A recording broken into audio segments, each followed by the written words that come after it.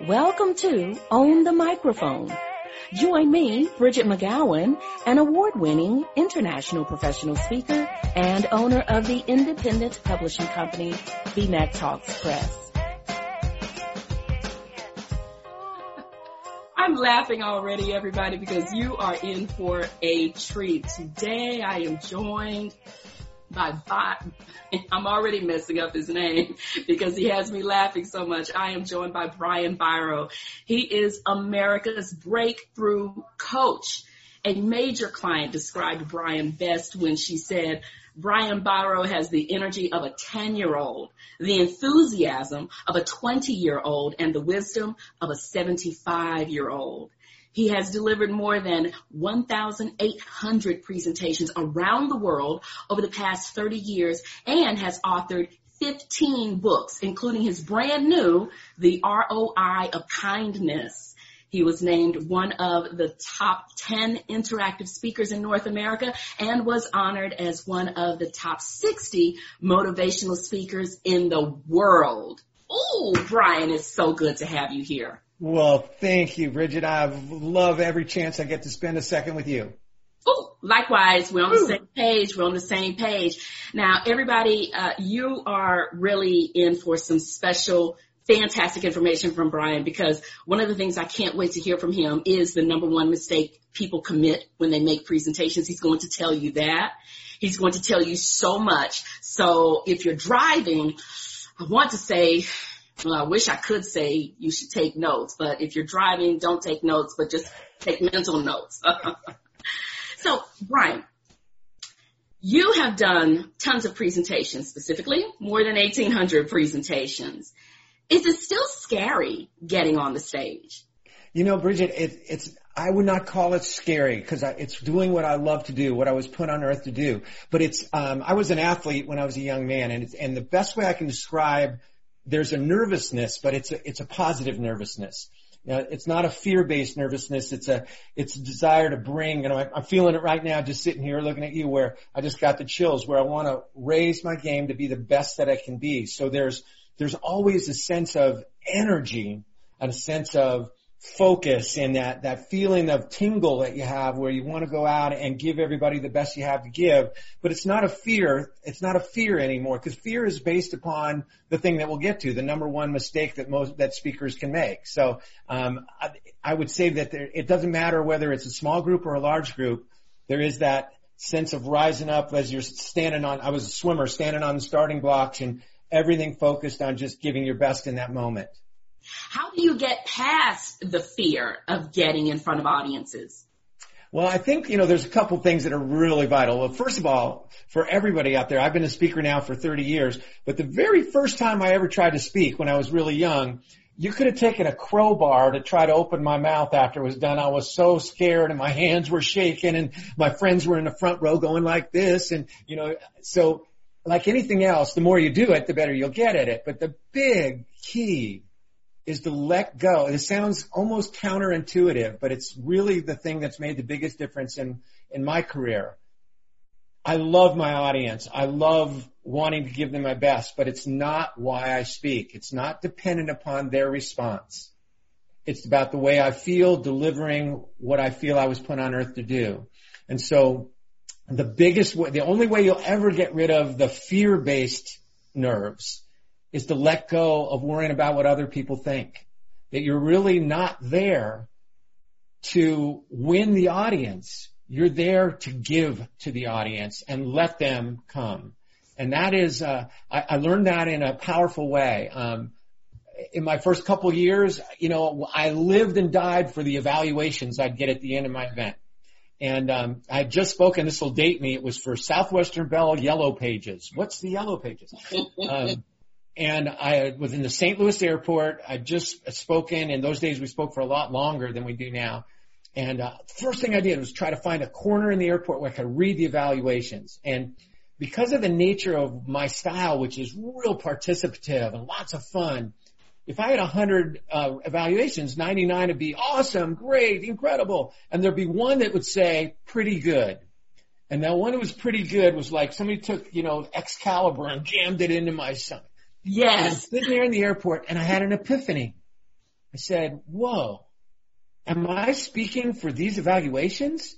Or am I here because I love what I'm talking about and want to do the best I can to share it and help people in their lives and their work and their families? And from that day on, Bridgett, I never looked at another evaluation, because what I would get, if people have something they want to give you, a comment or a story or an idea, they'll always come up and tell you. But I realized that the way I was looking at the evaluations was a popularity contest. And by letting go of that, what I said was, I no longer do this in order to get approval. I do it to give what I'm on earth to give. And from that day forward, the most amazing change was prior to that, when I would finish speaking, I was whomped. I was dead tired, and I have a lot of energy. I was so tired I didn't even want to speak to a humanoid. After that change, when I finished, I was energized. No longer was it was completely a different feeling. And it's because we can't live with a need for approval because we'll never have enough. Brian, that phrase, not living for approval, not living to win the audience, is applicable in so many areas. That initially struck me when you said it. And you're spot on about those evaluations. I don't know what epiphany I had or what was the defining moment for me when I stopped looking at those evaluations. Same here, where I would try to get into a corner somewhere at the airport terminal and look through, and there would be those one or two that just deflated me. And when you start working on pouring into the audience and thinking to yourself, what am I going to give them? How am I going to make them better? How am I going to uplift them? How am I going to put them in a different, better position after hearing me than they were before they walked in this room? When you start saying to yourself, I want them to say, this was time well spent. I am so glad he gave me this information, this knowledge, this passion, oh my goodness, it just shifts your mindset. Yeah, really does. It's kind of a great metaphor. Is what we're doing is we're providing this grand brunch. Before when you and I went on the air, we talked about the Grove Park Inn in the place where I live in Asheville, North Carolina. They have this magnificent Sunday brunch. It's like 3 rooms and, ice sculptures and all this stuff. Well, that's what you do as a speaker, is you lay out this beautiful stuff. But you can't force people to eat stuff. They have to choose what they want to take. If they see that marshmallow salad with the pecans and the celery and they don't want it, don't try to force them to eat it.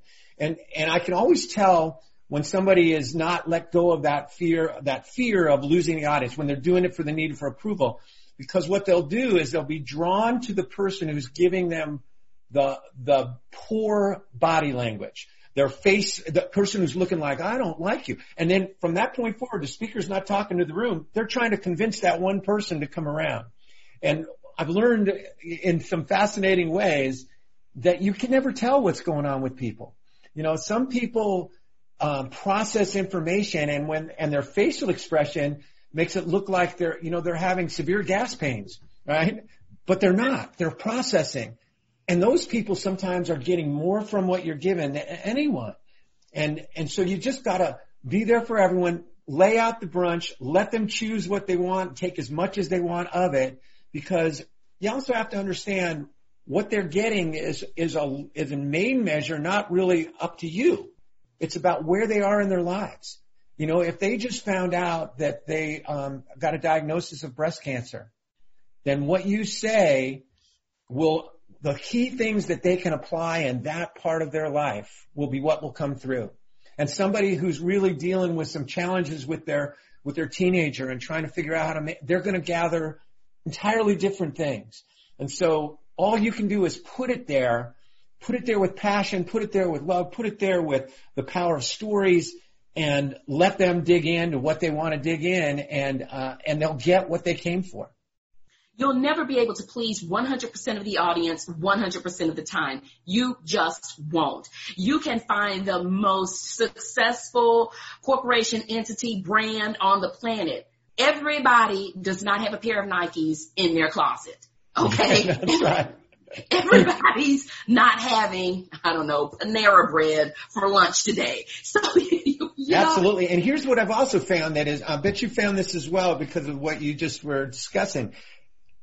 If you have somebody who comes into an event and they're very skeptical, they go, that motivational stuff, you know, if you try to convince them, if you try to push them into turning around and saying you're wonderful, you'll create what's called the pushback. And I often do this in a seminar. I'll go up to a person in the front row and I'll say, would you put your hand up for me? And they'll put their hand up and I'll push on it.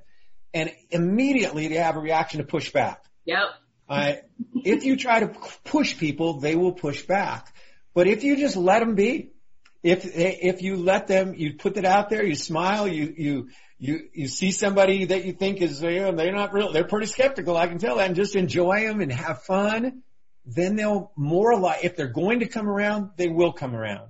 And if they're not, you don't take it personal. You know, as a great speaker, you want to be easy to impress and hard to offend. Being easy to impress means that you love people. You're looking, you know, one thing that has always really served me, Bridgett, as a speaker is that I realized that any single person in every audience I've been in, if they could get over their nerves, if they could let go of the need for approval, they have something they could say that would bring me to tears, that would bring me to laughter. They have every one of us is a speaker because every one of us has had a life experience. And so I recognize that I'm just lucky that I get to be sharing mine. But as I look out, I'm looking out, every one of you could be up here with important things that could touch lives. And that's true. You know, I'll always remember when I first was thinking about becoming a speaker. I was moving from the corporate world into the speaking world. I went to an event that had like 50 people. And most of the people, and this was like a 2-day thing, and most of the people were pretty accomplished speakers. And there was one woman in there who had never spoken. And we had to do this thing where we were in a circle. And one by one, each of us had to come to the middle of the circle and talk for a minute and a half and about whatever we wanted to. And the real challenge to it was to be present when you're 2 people away from, you're going to be the one to go out there so that you're still listening to the people out there.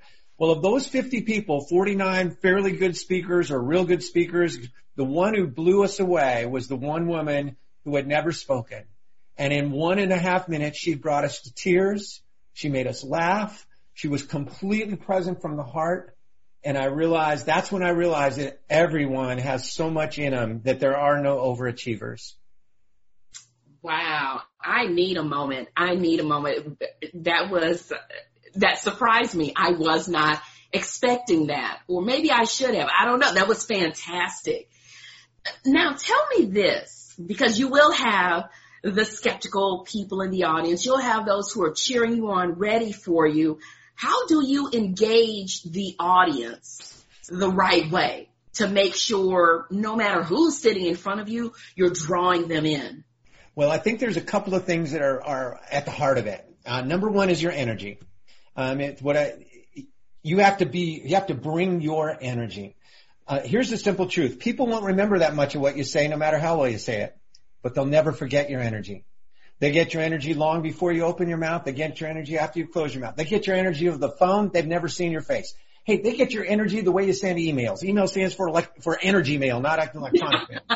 So the first thing that you want to do to engage an audience is engage yourself, is make sure, I talk a lot about energy. It's one of the key elements that I speak about. I call it controllable. But that starts with right before I speak, I want to make sure that I have elevated my physical energy. And there's 2 secrets to elevating your energy. First, it's so simple that we miss it, and it's right in front of us. And you've got the gift, because I can see it over here on Zoom. And that is, your energy is created by the way that you move. Period. In other words, anytime you've been at your best, you have moved your body distinctly differently than when you've not been at your best. Your facial position, your facial expression, your eye position focus, your posture, and your breathing. And so one of the first things I do is I get myself into this physical, it's funny, I joke about it. When I'm on stage, I'm 25. When I'm off stage, I'm back to 65. But on stage, I am 25 years old, and it's because of physical movement. So the first key to elevating your energy is to elevate your movement, to smile, even if you don't feel like smiling, to open your eyes wide, to just bring physical energy and movement. You want to move people, you got to move yourself. Step 2, and the more profound, because movement automatically comes from this second key to your energy. And that second key is to be full of purpose. When you're full of purpose, you're full of energy. So at every event I go to, I bring with me this big laminated photo of my purpose, which is my family. My wife, my 2 daughters, my son-in-law, my 2 grandbabies. And the last thing I do before I speak is I spend time with each one of them.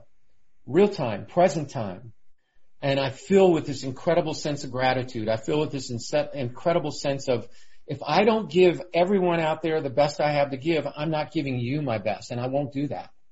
And so purpose and energy together is the key to your preparation, because then you're not doing this for ego. You're doing it for we go. Ooh, everybody, the next time you have to do a presentation, take a picture of someone or take a picture of the people who are closest to you in your circle, who matter the most to you, the ones for whom you are doing this. And so now you're taking yourself out of the equation. And when you think about doing this for a daughter, a son, a husband, a family member, a friend, whomever, when you think about doing something for someone else, performing for someone else, your energy, your passion, your excitement, your purpose just goes through the roof. And I would go out on a limb and say some of the anxiety goes away. It does, absolutely, because you're not thinking about yourself. That's how you let go of the need for approval. You're just, it's amazing how it takes a couple of minutes and it absolutely transforms you. Every single person watching this podcast will relate to this, and that is, when you're full of energy, when you're full of purpose, you're full of energy. Yeah, you ever notice when you get to do what you love to do, it doesn't matter how much sleep you had, it doesn't matter how you've been feeling, but when you lose sight of your purpose, it's like somebody puts a big old pin in it. There's a frequency to emotions.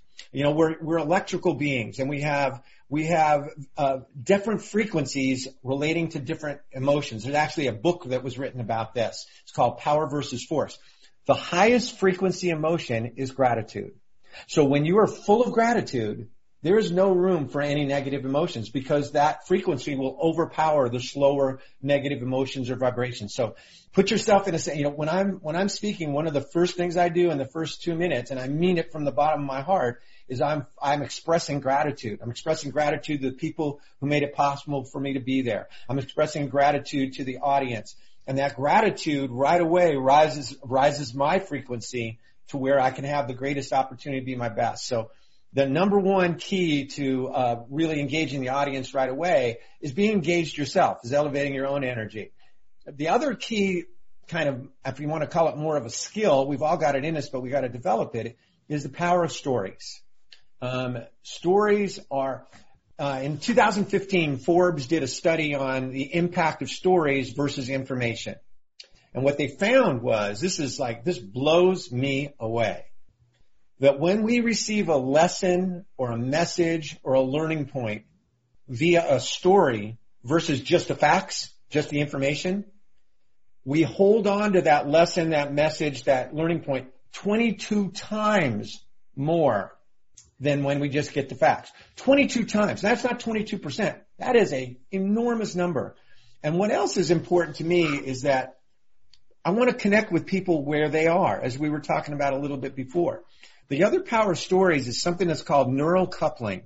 And I know you've had this experience. Somebody's telling a story about their family or telling their own story. And somewhere along the line, it's no longer their story. Yeah. You see your husband, you see your children, you see you. And that is not by chance. It's because of the way that our brains actually work. We have some neurons in our brains that are called mirror neurons.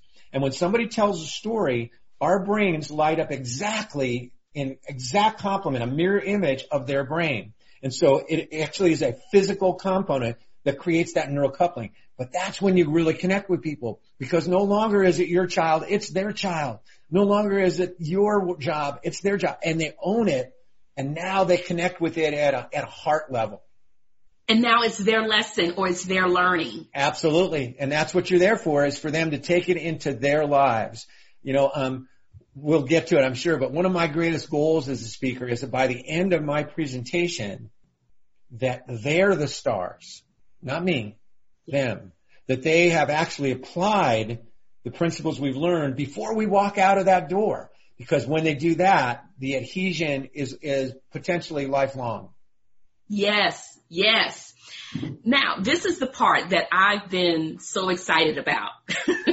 What is the number one mistake people commit when they make presentations, and how do they fix it, or how do they avoid it altogether? Well, we pretty much covered it already, darling, and that is, real simply put, they go from the position of the need for approval. And until you get rid of the need for approval, you will never be the speaker you can be. It doesn't matter if you make a few bobs and misses in your, you can do an here and there. It doesn't matter if you mispronounce a word here and there.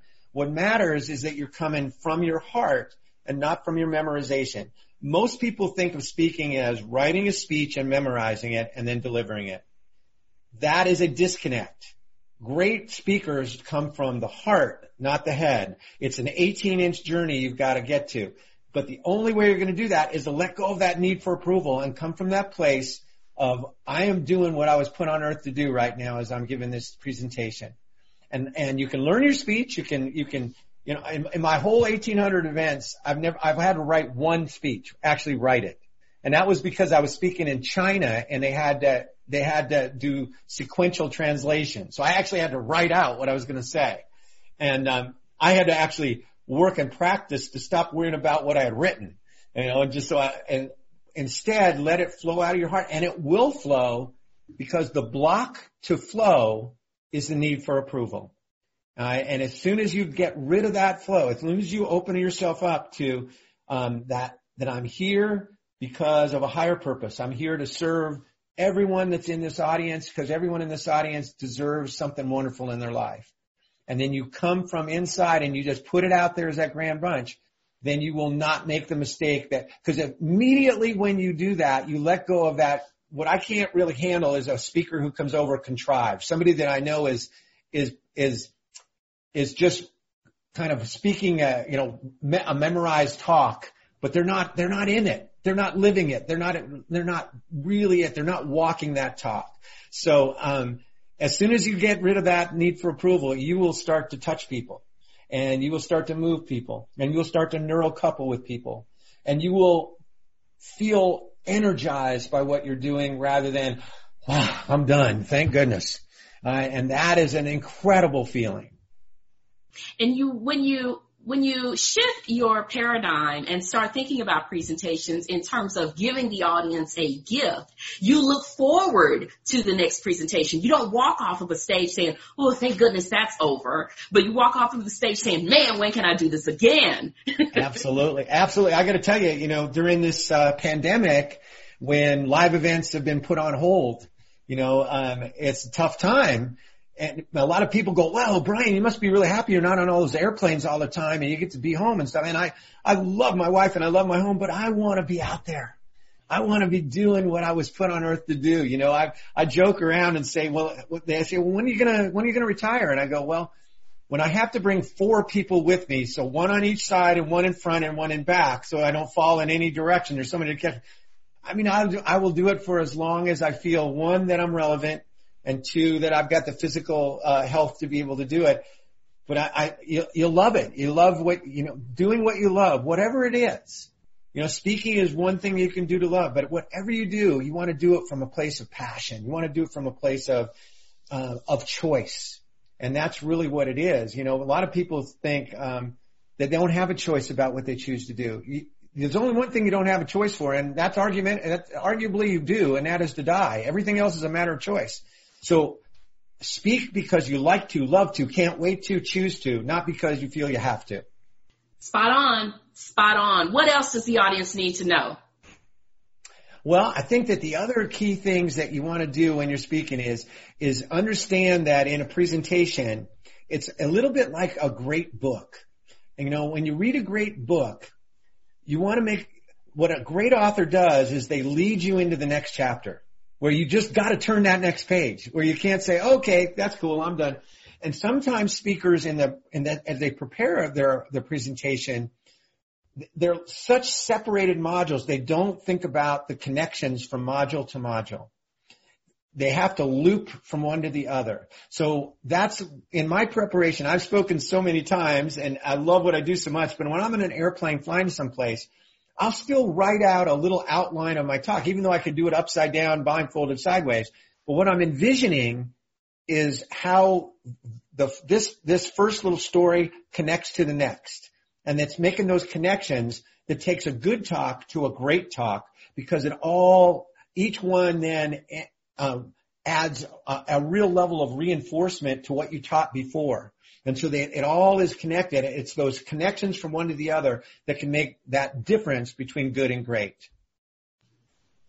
And that's what we want. We want to go from just being, that was pretty okay, to, whoa, I cannot wait to see this person on the stage again. Brian, this was fantastic. Thank you so much. Oh, it's my total pleasure. I could talk to you for 16 years. You have such a brightness, such a joy, and such a presence. And I just want to end with this one thought. Ultimately, what we've been talking about is that to be a great speaker, to be a great anything, you need to be fully present. You need to be, the only way to be fully present is to be out of your head and into your heart. And so that's what the first thing I do with an audience is I say, everybody take a nice deep breath in, let it all the way out. And I do that so that I am fully present. They can be fully present too, but I'm doing it so that I'm centered. I'm not thinking about what's happening 20 minutes from now. I'm not thinking about what happened yesterday. In that exact moment, because that's when we help people to know that they're important. And as a speaker, that's what you're doing, is helping people know they are important, that they matter, that they're significant, and that they can get better and better every day. I could not have said it better myself. I absolutely could not. When you take yourself out of it and make it all about the audience, make it an audience-centric experience, it takes so much weight off of your shoulders and it makes it so much more enjoyable for both you and your listeners. You take them on a ride. You take them on a journey. I like starting my presentations by letting everybody know what they're going to know or be able to do by the time I sit down and shut up. So they know that I'm so focused on making sure that this is going to be time well spent for them. It doesn't matter what's going on with me. As long as I am making sure that this is quality, that I'm bringing value to them, that's all. That's absolutely. And I would say one last little thing too is laugh at yourself. Some speakers, and this is just not my style, pick on audience members. And you never know if that audience member is not at a place where they should be picked on. I have plenty to pick on in myself. So when I am trying to teach something, it's often learning from the mistakes I've made, that where I've made a wrong turn, when I wish I would have done something different. And that really connects with people because you're not separating yourself and saying, I am the high and mighty, do what I do. You're human and you're letting them, and therefore they'll grab a hold of that lesson because it wasn't a push. It wasn't a downward thing. It was like, gosh, man, I made this mistake, but here's what I learned. Brian, this just struck me. We both said you're human simultaneously. And this is what struck me. I think this is something that makes people scared about public speaking. It's because they think they have to take on this superstar status, right? And you absolutely. You do not have to take on a superstar status. You do not have to all of a sudden elevate yourself. Be yourself and show the audience that you're human. And when you show that you are human, that you are just like them, they fall even more deeply in love with you and your message. They absolutely do. They do that neural coupling where now everything you brought them, they bring into their lives. They bring it home. And a speaker's job is to help the audience bring whatever it is you want to give to their home, to their children, to their family, to their life, to their aspirations, their dreams. If you've done that, it doesn't matter if they even remember your name. What matters is that they remember what they learned and what they can do with themselves. And how you make them feel. And then that's when you gain the superstardom. Absolutely. Absolutely. And have fun doing it. I mean, it's a pretty fun gig. I love it. Yes, yes. Oh, and that's so key. I don't think we talked about having fun. Anyway, that's a whole nother conversation. That is. You have to have a good time, but don't feel like you have to have that celebrity rock star status before you get on the stage. Just be yourself. Just be human. That is a beautiful insight and absolutely true. It's not about you. It's about really bringing the best for them. There you have it. Listen, as everyone can tell, we could go on and on and on. Brian Biro, thank you so much. My joy. Thank you so much for all that you're doing. You're a delight. I can't wait till we share a stage sometime. And a pimento cheese sandwich at the Grove Park Inn. There you go. You got it, girl. Mark it down. All right. Joy to you. Thank you for tuning in. Thank you, Brian. Bye-bye.